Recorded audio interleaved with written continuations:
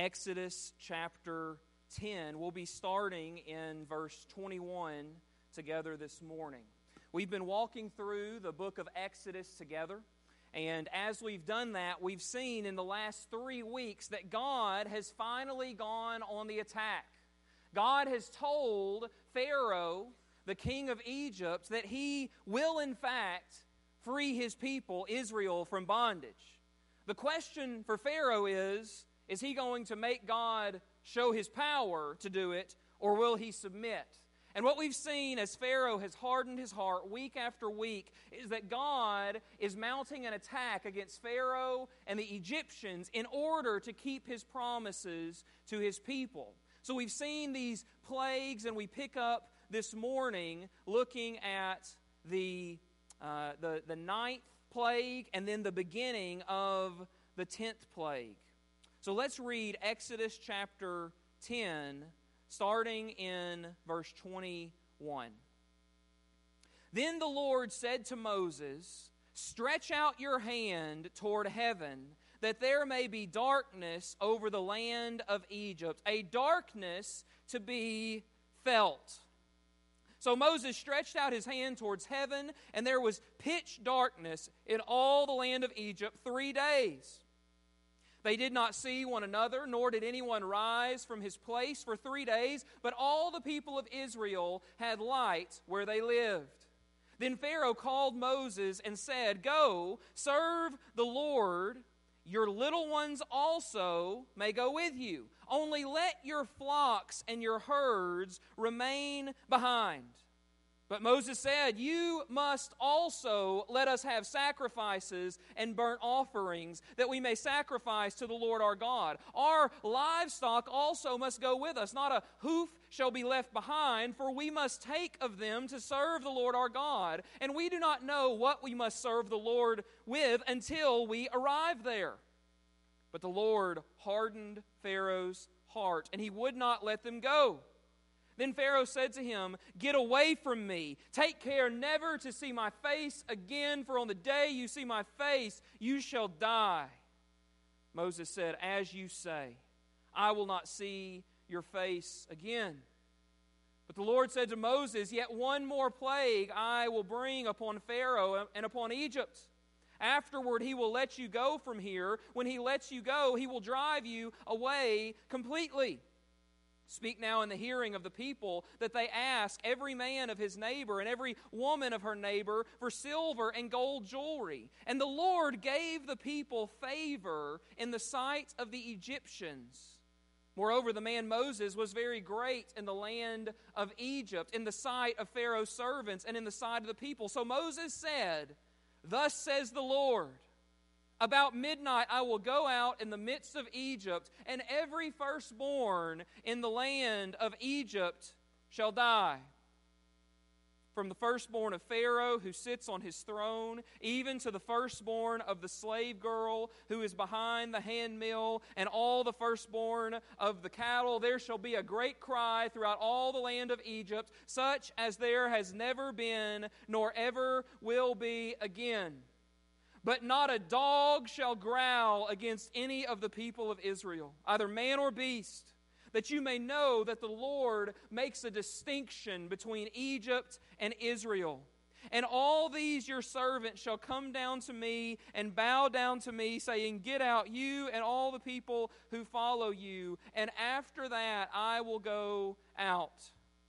And Moses went out from Pharaoh in hot anger. Then the Lord said to Moses, "Pharaoh will not listen to you, that my wonders may be multiplied in the land of Egypt." Moses and Aaron did all these wonders before Pharaoh. And the Lord hardened Pharaoh's heart, and he did not let the people of Israel go out of his land. Father God, my prayer this morning is that you will make clear things that are confusing to us from your word. My prayer is that you will open the spiritual eyes of our hearts to see who you are and what you've done, to see your purpose in giving us this story, to see, Lord, how this applies not just to ancient people thousands of years ago, but how this story is extremely relevant to each and every one of our lives and teaches us about who God is and how God acts and what He calls us to. God, I pray that You will give us hearts that will focus on You, even for this short time. Give us spirits that are teachable and moldable by Your Word. We pray that Your Spirit will take Your Word and apply it to our lives so that souls are saved and saved are sanctified. God, we pray that You'll be with us now. In Christ's name I pray. Amen. In this ninth plague of judgment, God brings darkness upon Egypt. A darkness that lasts for 3 entire days. This is not a cloudy sky like when a storm comes in, because the text tells us it is, in fact, pitch dark outside. It's darker than a normal night sky that has moonlight and stars so that you can still see around. All of those things are hidden. It is completely black, a darkness that none of us have likely ever experienced. It can't be explained away by an eclipse because it lasts for 3 days, and that's not how eclipses work. This can't be explained away by any natural phenomena. Instead, this can only be explained as a supernatural act of judgment from the Creator God, who has called Egypt and Pharaoh to repent and to let His people go, but who will stand opposed when they refuse. All throughout sin, all throughout the Bible, darkness is equated with sin, with ignorance, with judgment, even with death. From the beginning to the end, darkness is very rarely considered to be a good thing. Imagine what it would be like if tomorrow morning you woke up and the sun did not rise. Imagine those of you who wake up because the sunrise and the light outside begins to come in from your window, if it never came up. Imagine a night that never ends. If you're like me, you've probably, over the course of your life, had many nights that were sleepless. You're anxious about something, you just can't sleep. Maybe there's a reason for it that's explainable, or maybe there's not. But when you can't go to sleep and everyone else is asleep, one of the most welcomed, pleasant sights after a sleepless night is what? The break of dawn. Finally, everyone else is going to wake up and be experiencing the wakefulness that I have been experiencing. When we find ourselves down in the depths of despair, in a valley or a storm or a season of trial, sometimes it's the constants in life that will keep us going. The constancy of the sunrise and the sunset, day after day. That's why the fictional character Annie sang what? The sun will come out tomorrow, right? No matter what you're going through, the sun's coming up tomorrow. The world's not over. There's some constant in this universe full of chaos and hardship. But not so in Egypt. At the command of the Lord, darkness descends on Egypt, and the darkness will not leave until it's commanded to by God. This kind of constant, nonstop, complete darkness would unnerve each and every one of us. It would signal our alerts that something in the world is messed up. Something is wrong. But for the Egyptians, this darkness not only would unnerve them, it would even hold more significance. Because for the Egyptians, the sun was a god that they worshipped. They had many gods that they worshipped in Egypt. They were polytheists. In fact, each of these plagues, the plague of the Nile and the frogs and the storm and the hail and all the plagues, was God showing the Egyptians that He is the true God, and all of their false gods are not real. All of their false gods not only don't exist, but if they did exist, they would be weak and puny compared to Him. But the sun was their supreme God. The Egyptians had a false god that they worshipped, the god of the sunrise. They had a god that was the god of the noon sky. They had a god of the sunset. But their supreme god was named Amun-Re. He was considered to be their creator. He was considered to be the one who had spoke them into existence, just like we know the God of the Bible spoke everything into creation in Genesis 1. This was their supreme deity. It was more powerful than all the other gods that they trusted in. And each day, as the sun would set, for the Egyptians, that would represent death. It would represent the underworld and their worldview. But knowing that Amun-Re would come back the next morning, knowing the constancy of the sunrise would give them hope in a hard life. It would give them hope of resurrection. They believed, in fact, that the eternally rising sun could never be destroyed. Of all their gods, Amun-Re was supreme. And what's more is this: Pharaoh was not just an Egyptian guy that wore an interesting-looking headdress. Pharaoh was considered to be the son of Amun-Re. He was considered to be the personal embodiment of the sun god, which is why Pharaoh in Egypt was given such unrivaled power and allegiance by all Egyptians. They literally considered him, as Pharaoh, to be the son of the sun god, Amun-Re. They considered him to be a deity in the flesh. This is why they would worship Pharaoh as a god. They would ascribe majesty to him. They would ascribe eternity to him. And this is why Pharaoh did not like when people came into his land and started making demands. He was used to calling the shots. But the God of the Hebrews was not interested in bargaining with a puny false god. He was interested in coming in and showing his might and flexing his muscle. All of these previous plagues, 1 through 8, have been attacks by God against these Egyptian false gods so that the true Lord Yahweh could show his supremacy as the one true God. But God had saved the biggest false god to take down for last, to show his power over the sun god, their supreme deity, Amun-Re. All he had to do was make the lights go out. And as the true creator who made the sun in the first place, God alone had the power to do just that. As God had sent the first 8 plagues upon the Egyptians and Pharaoh had seen that the God of Moses, the God of Israel, had power.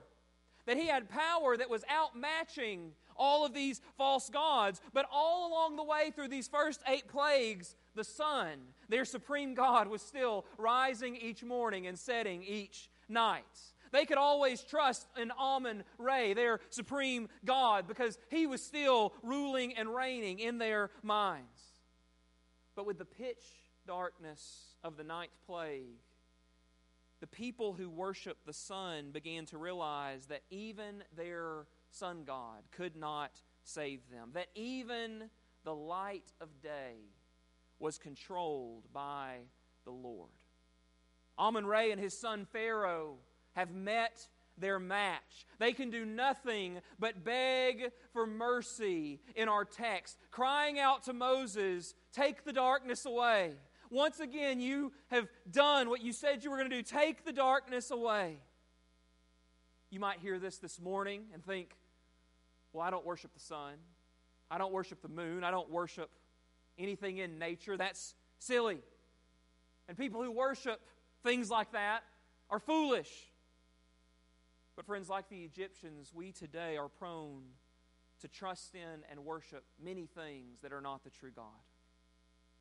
The Bible tells us that we have idols on our hearts. We trust in the things God has made more than in God.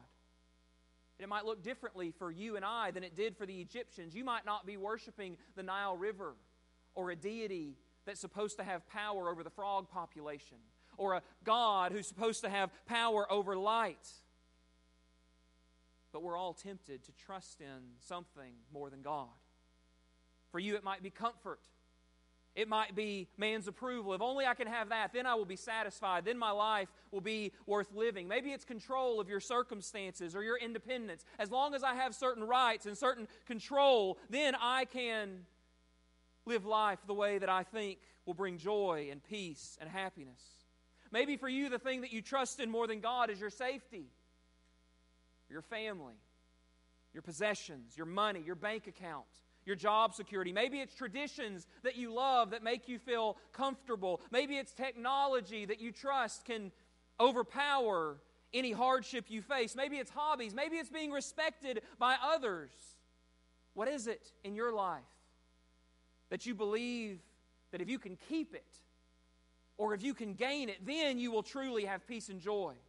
What is it in your life that you find yourself running to in times of trouble, that you find that you can't cope when you don't have it, and that you get angry when it's taken away?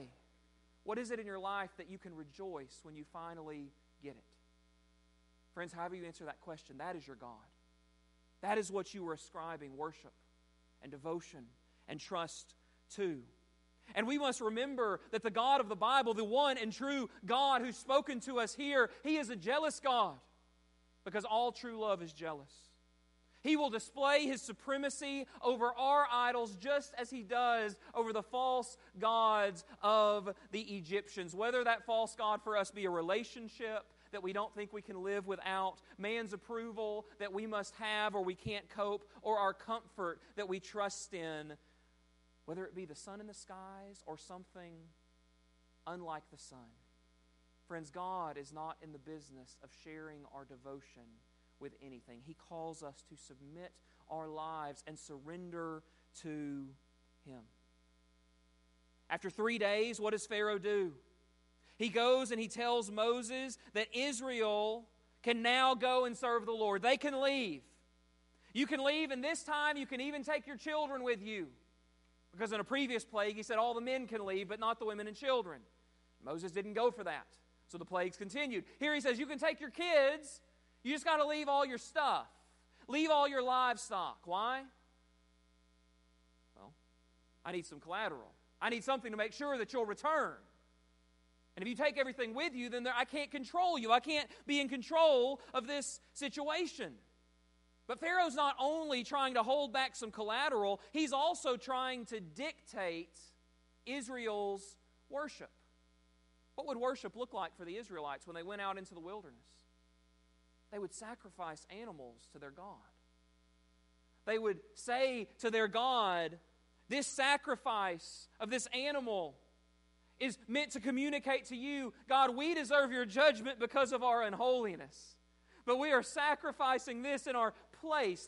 We're supposed to worship God by sacrificing. And Pharaoh knows that, and he's saying, you can't take your sacrifices. You can't take your livestock. I'm going to dictate your worship. I'm going to call the shots on what you can and can't do in relation to your God. Much like Satan, much later, would tempt Jesus in the wilderness with the prospect of ruling all the kingdoms of the world without having to go to the cross and sacrifice his life.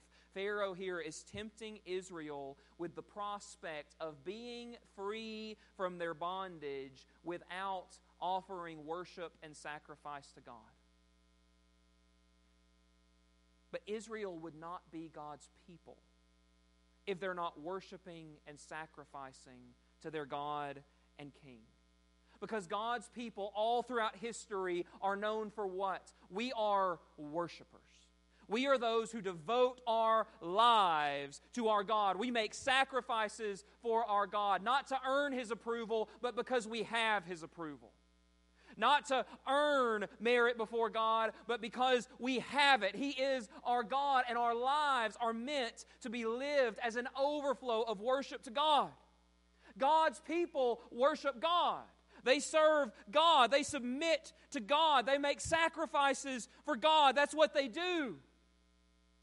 And to live a life that's not marked by worshiping God, submitting to God, serving God, and making sacrifices for God shows that the version of Christianity that we have believed in is not the one found in the Bible. There are many today who laughingly will say, I am right with God. He has forgiven me. I have trusted in God. And yet, their lives show no evidence of true, genuine repentance, true love for God and love for neighbor. No evidence of true transformation. Friends, we are not saved by what we do. We are not saved by our devotion to God, by our church attendance, by our Bible reading, by our loving our neighbor as ourselves. We're not saved by our obedience to God. We're saved by our faith in Jesus' perfect obedience to God. But when we believe in that Jesus and that salvation, God gives us a new heart. God's Spirit indwells us and He changes us. He gives us a new affection for the Lord, a new hunger for God. That is what biblical conversion is. And when we say, I love God with my mouth, and yet it shows no evidence in our day-to-day lives, in our commitments, when we're not worshiping Him, loving Him, sacrificing for Him, serving Him, when that is not happening in our lives, friends, we should ask the question, do I truly know God in a saving way? Or am I just playing games with God? Because God's people will always worship, submit, serve, and sacrifice for their God. Not to earn His favor, but because they have their favor. Not to please God in order for Him to save them, but because they're already saved. That is the gospel. And Moses and God are trying to communicate that. They need to make sacrifices to their God. Worshiping God must be dictated by God. Look at what Moses says in verse 26. He says, we must take them, the livestock, why? To serve the Lord. And we do not know with what we must serve the Lord until we arrive there. He's saying, we're going to worship, but God's going to call the shots for our worship. God's going to make the rules for how we worship Him. We're not just going to go out there willy-nilly and call everything that we do worship. God is God. He gets to call the shots on how we worship. That's the idea that Moses is saying. We're not sure exactly what He's going to tell us to do, but we need all the livestock, because if He says to sacrifice all of them, they're His. Moses tells Pharaoh, we can't just go out there and make up rituals and assume we can worship God in any old way, because God alone will decide how God is to be worshiped, and God's people must be ready to respond when God speaks to them and instructs them to worship. This is extremely instructive for us today. Our worship has to be dictated by God's Word. Sermons that are preached should be faithful to God's Word, not merely opportunities to get something off of our chest. Sermons that are preached today, Bible studies that are taught, Sunday school lessons that involve instruction should be dictated by the Word of God, not just an opportunity to get something off of our chest. It should be much less about the messenger and much more about the message, because the power is in the message, not in the person speaking it. And what that means is that no matter how gifted someone is at communicating, no matter how powerful of a preacher they seem, no matter how funny their stories are, no matter how powerful and zealous they are, if their message is wrong, we should not listen to it, because our worship must be dictated by God, not by man.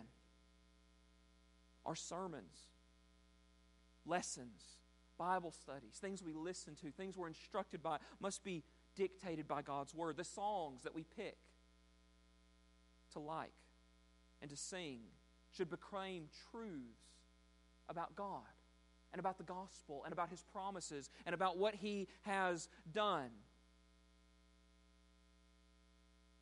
Not merely being opportunities for us to express ourselves. Friends, there are many, many songs today that are shallow and meaningless, full of phrases that are rooted in pop psychology and cotton candy Christianity and felt needs that say nothing about God and His character, nothing about the work of Christ and the gospel, and it's all about me and how I feel. they're fine to sing. Let's just not pretend that they're honoring God. Prayers that we pray should mirror the prayers of our Lord Jesus, the prayers found by the apostles and prophets and the Psalms. We shouldn't just say the same rote prayer every time that we pray. When we worship, when we sing, when we preach, when we teach, when we pray, when we do all of these things, it must be done by the book, according to God's Word, because He is God and He alone dictates how we worship. We don't just worship in this building. I'm not saying that you can only worship through preaching, praying, and singing. We're called to worship God in everything we do. Whether you eat or drink or whatever you do it all for the glory of God. And yet we know what glorifies God when we know what God has said. We must be the type of people like Moses who say to Pharaoh, we will worship how the Lord instructs us to worship, because He is God and we are not. Pharaoh doesn't like Moses telling him that.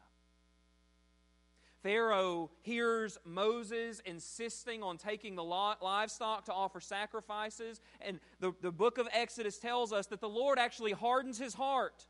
So he gets angry with Moses. He begins to yell at Moses. He demands him, get out of my presence. Never show me your face again. Get out of here or I'll kill you. That's what he says. Then the Lord reminds Moses of something He'd already told him back before the plagues.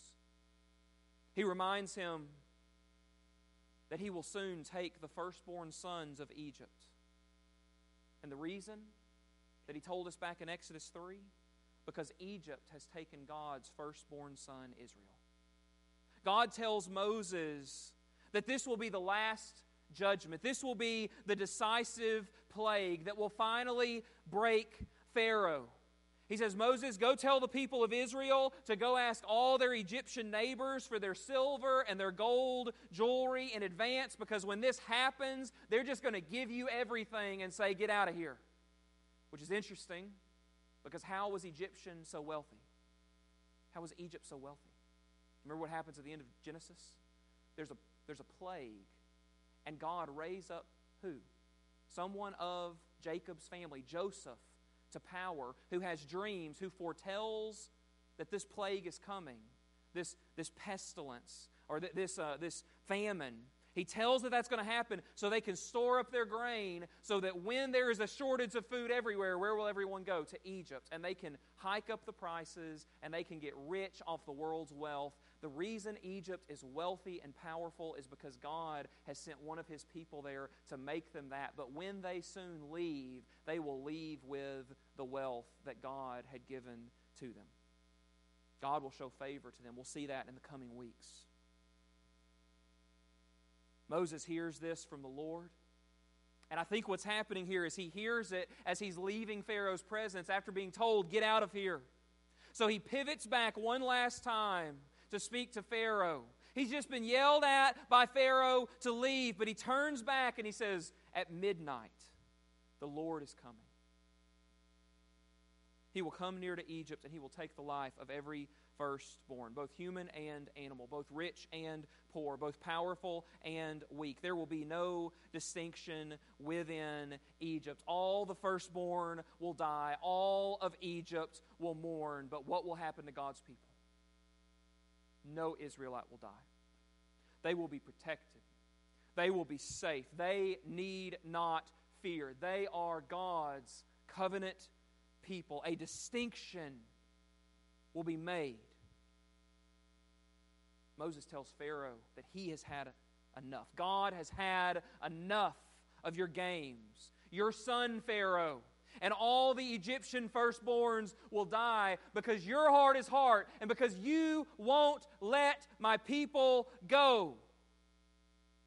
Pharaoh, all your people are about to begin to beg me to leave. Moses tells him this. He pivots and he leaves in anger. And what does Pharaoh do? He does nothing. He knows the Lord is powerful. He has seen 9 plagues happen. He knows that all the Egyptian gods have been shamed. He knows that he has been shamed by the plague of darkness. The Lord has shown Pharaoh again and again and again that all of his false gods are weak. He has shown him again and again that he is strong. And now the very life of Pharaoh's own son has been threatened. All Pharaoh has to do is relent. All he has to do is stop trying to bargain with God. Stop trying to be your own God. Stop trying to make your own rules. Stop trying to call your own shots. It's not working. That's all you have to do, Pharaoh. Just let my people go and your son will live.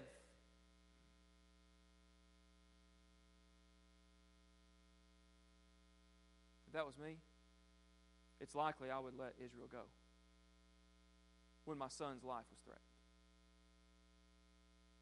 Because I love my son.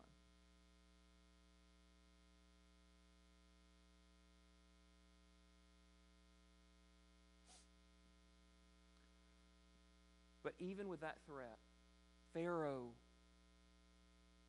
will not let Israel go. Pharaoh loves his power and his pride more than his own son. He loves being in control of his own life and making his own destiny so much that he will not submit to God, even if it means that the life of his firstborn son will be taken away. And remember, Pharaoh's firstborn son would soon be the heir to the throne of Egypt. According to the Egyptian worldview, he too was divine. He would one day also be considered the embodiment of the sun god Amun-Ra.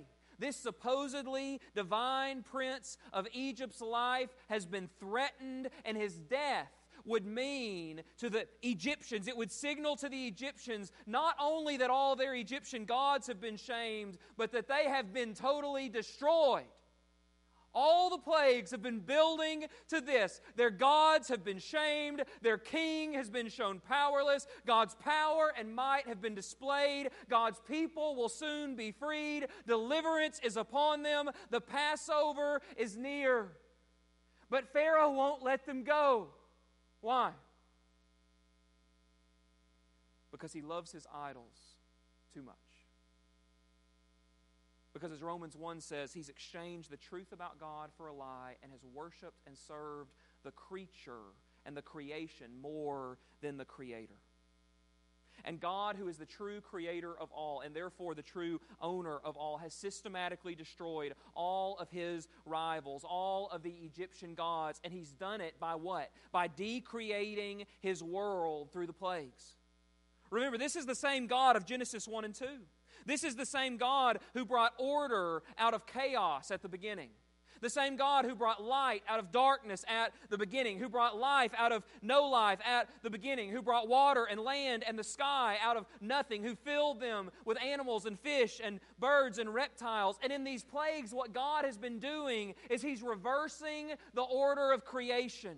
He's bringing now chaos out of order. He's bringing destruction from the very animals He's created. He's bringing from the water and the land and the sky destruction where He one day brought order out of chaos. He has changed light back to darkness. He is soon going to bring death out of life. Why is He reversing the order of creation? Because God is going to show Pharaoh and all the Egyptians and all the world that He is God, that He will accomplish His purposes. He will keep His promises because He is God. His name will be magnified. His people will be redeemed. And the way that He does all of this is by making a distinction between His people, the Israelites, and His enemies, the Egyptians.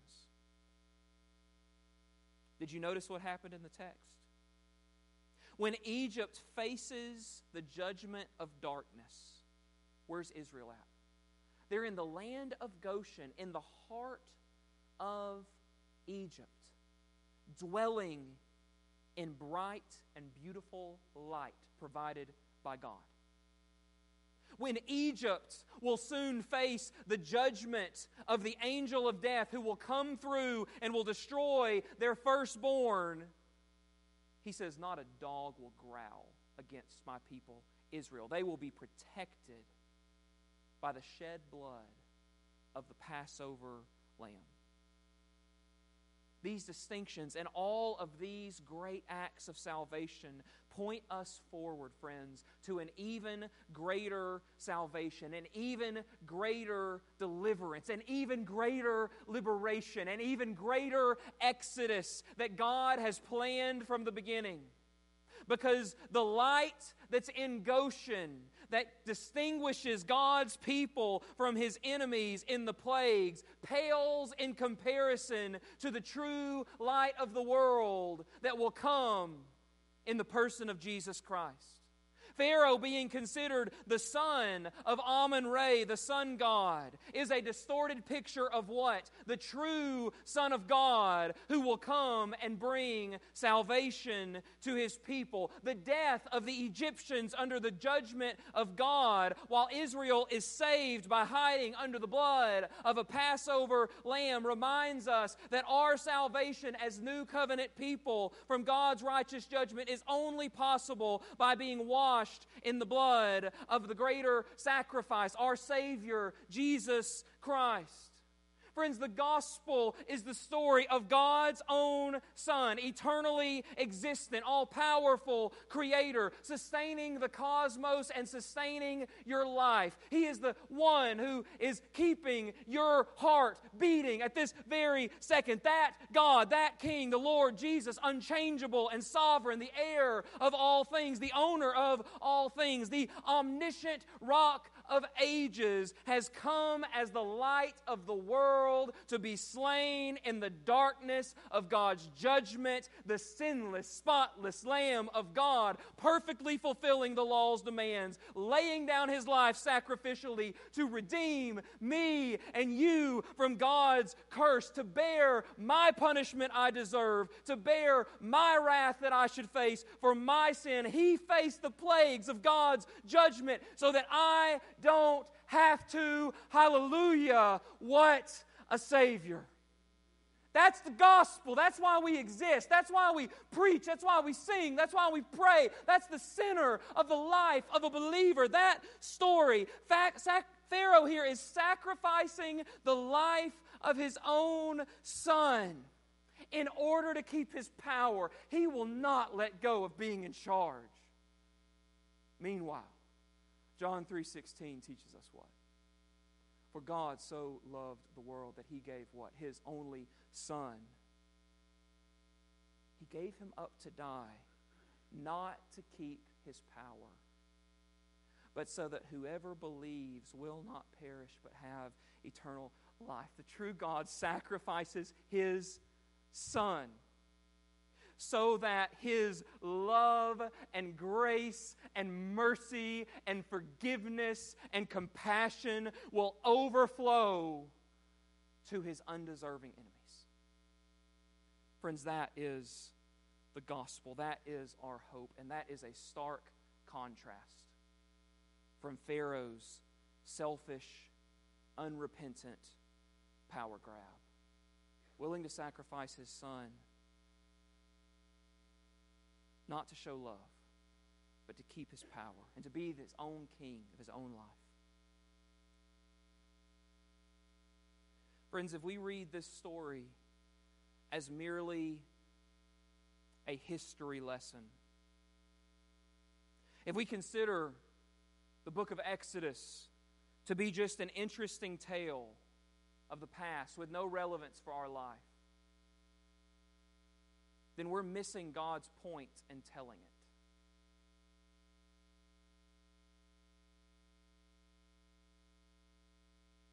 Coming to church is not about coming and listening to someone yell at you about the Bible. It's not about coming and checking some religious boxes so you can feel good about yourself. It's not about getting dressed up once a week to come and impress everybody else with your Sunday best. It's not about coming and looking at others with judgment, thinking that you're better than them. Gathering together with God's people is about hearing the Word of God and responding to it because we recognize that we are not in charge of our own lives and our own futures and our own destinies. And friends, according to the Bible, we are no better than the idol-worshiping Egyptians in Exodus 10 and 11. And we are no better than the faithless Israelites in all the Old Testament who also run after gods. But because our God is faithful, He is able to bring light to our darkness. He is able to redeem us from our bondage through the shed blood of a Savior.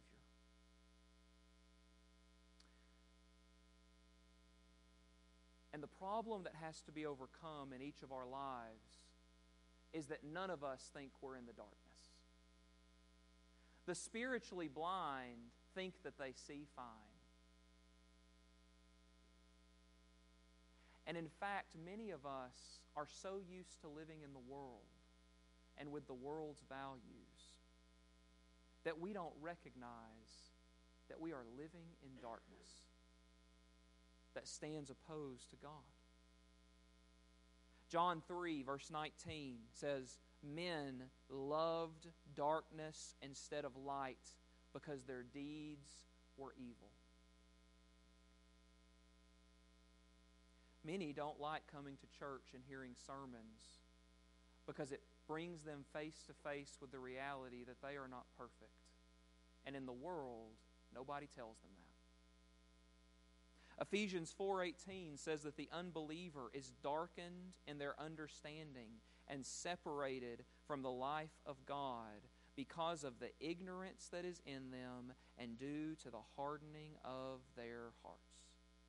Sounds extremely similar to the book of Exodus and Pharaoh and the Egyptians. But the Apostle Paul says that that's not describing Pharaoh and the Egyptians, that's describing anyone who's living their life apart from Christ. 1 John 1:6 says that to disobey God is to walk in darkness. But the verse right before that says God is light and there is no darkness in Him at all. 1 Peter chapter 2, verse 9 says that the story of our salvation is that we are called out of darkness and into a wonderful light.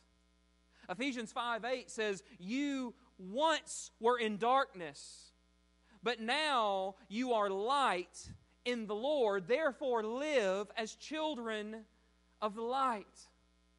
This theme is all over the Bible. Darkness in the Bible always represents ignorance, sin, judgment, and death. Friends, if you're here this morning and you don't know Jesus Christ, the Bible says that just like the people of Egypt in the ninth plague, that you are living your life in darkness. But you need to run, not to the land of Goshen where Israel is dwelling in light, but you need to run to the light of the world, Jesus Christ, who fulfilled the law's demands perfectly, who perfectly lived, never sinned, who laid down His life for us, who overcame our enemies and broke our bondage. If you know Christ Jesus this morning, you're called to live as children of light, following our Savior who is the light of the world. If you're here this morning, you have a decision to make, no matter who you are, no matter where you stand before God, no matter your story. If you're living in the darkness and you don't know the Lord, will you come to the light this morning? Will you be redeemed and forgiven and empowered? Or will you stay in your darkness like Pharaoh and the Egyptians and one day face the judgment of a holy God? If you have come to the light, you have trusted in Jesus Christ, but you find yourself living in darkness, you have unconfessed, unrepentant sin in your life, You're trying to make bargains with God. You're trying to justify sin. You're not living like someone who has seen the light of the world. Will you run back to the light? Will you repent and run back to Jesus? Or will you continue to pretend to follow God while your life is telling a lie? Friends, our Savior Jesus taught that we are to let our light shine before others so they may see your good works and give glory to your Father in heaven. The question for each and every one of us is, how bright is your light shining today? Is your light shining at all? Have you ever come to the light? Do you know the Lord? Are you living for Him? And my prayer, as lunchtime is upon us, as grumbling stomachs are saying, "Feed me," as busy afternoons are occupying our minds, is that you'll join me in doing business with God. That you won't leave this morning without honestly in your heart and mind answering those significant and eternal questions. In just a few moments, we're going to close in prayer and song. But as we lead up to that time, I want to encourage you to join me and use this as a divine appointment from God to come to the light and to turn from darkness. He can change your life, but you must respond. You must respond. Let's pray together. Father God, we thank you this morning for your grace and your mercy. And we acknowledge, Lord, that it is only by your grace and mercy that we can be saved. Lord, we acknowledge this morning that you are a God of light who cannot dwell in darkness.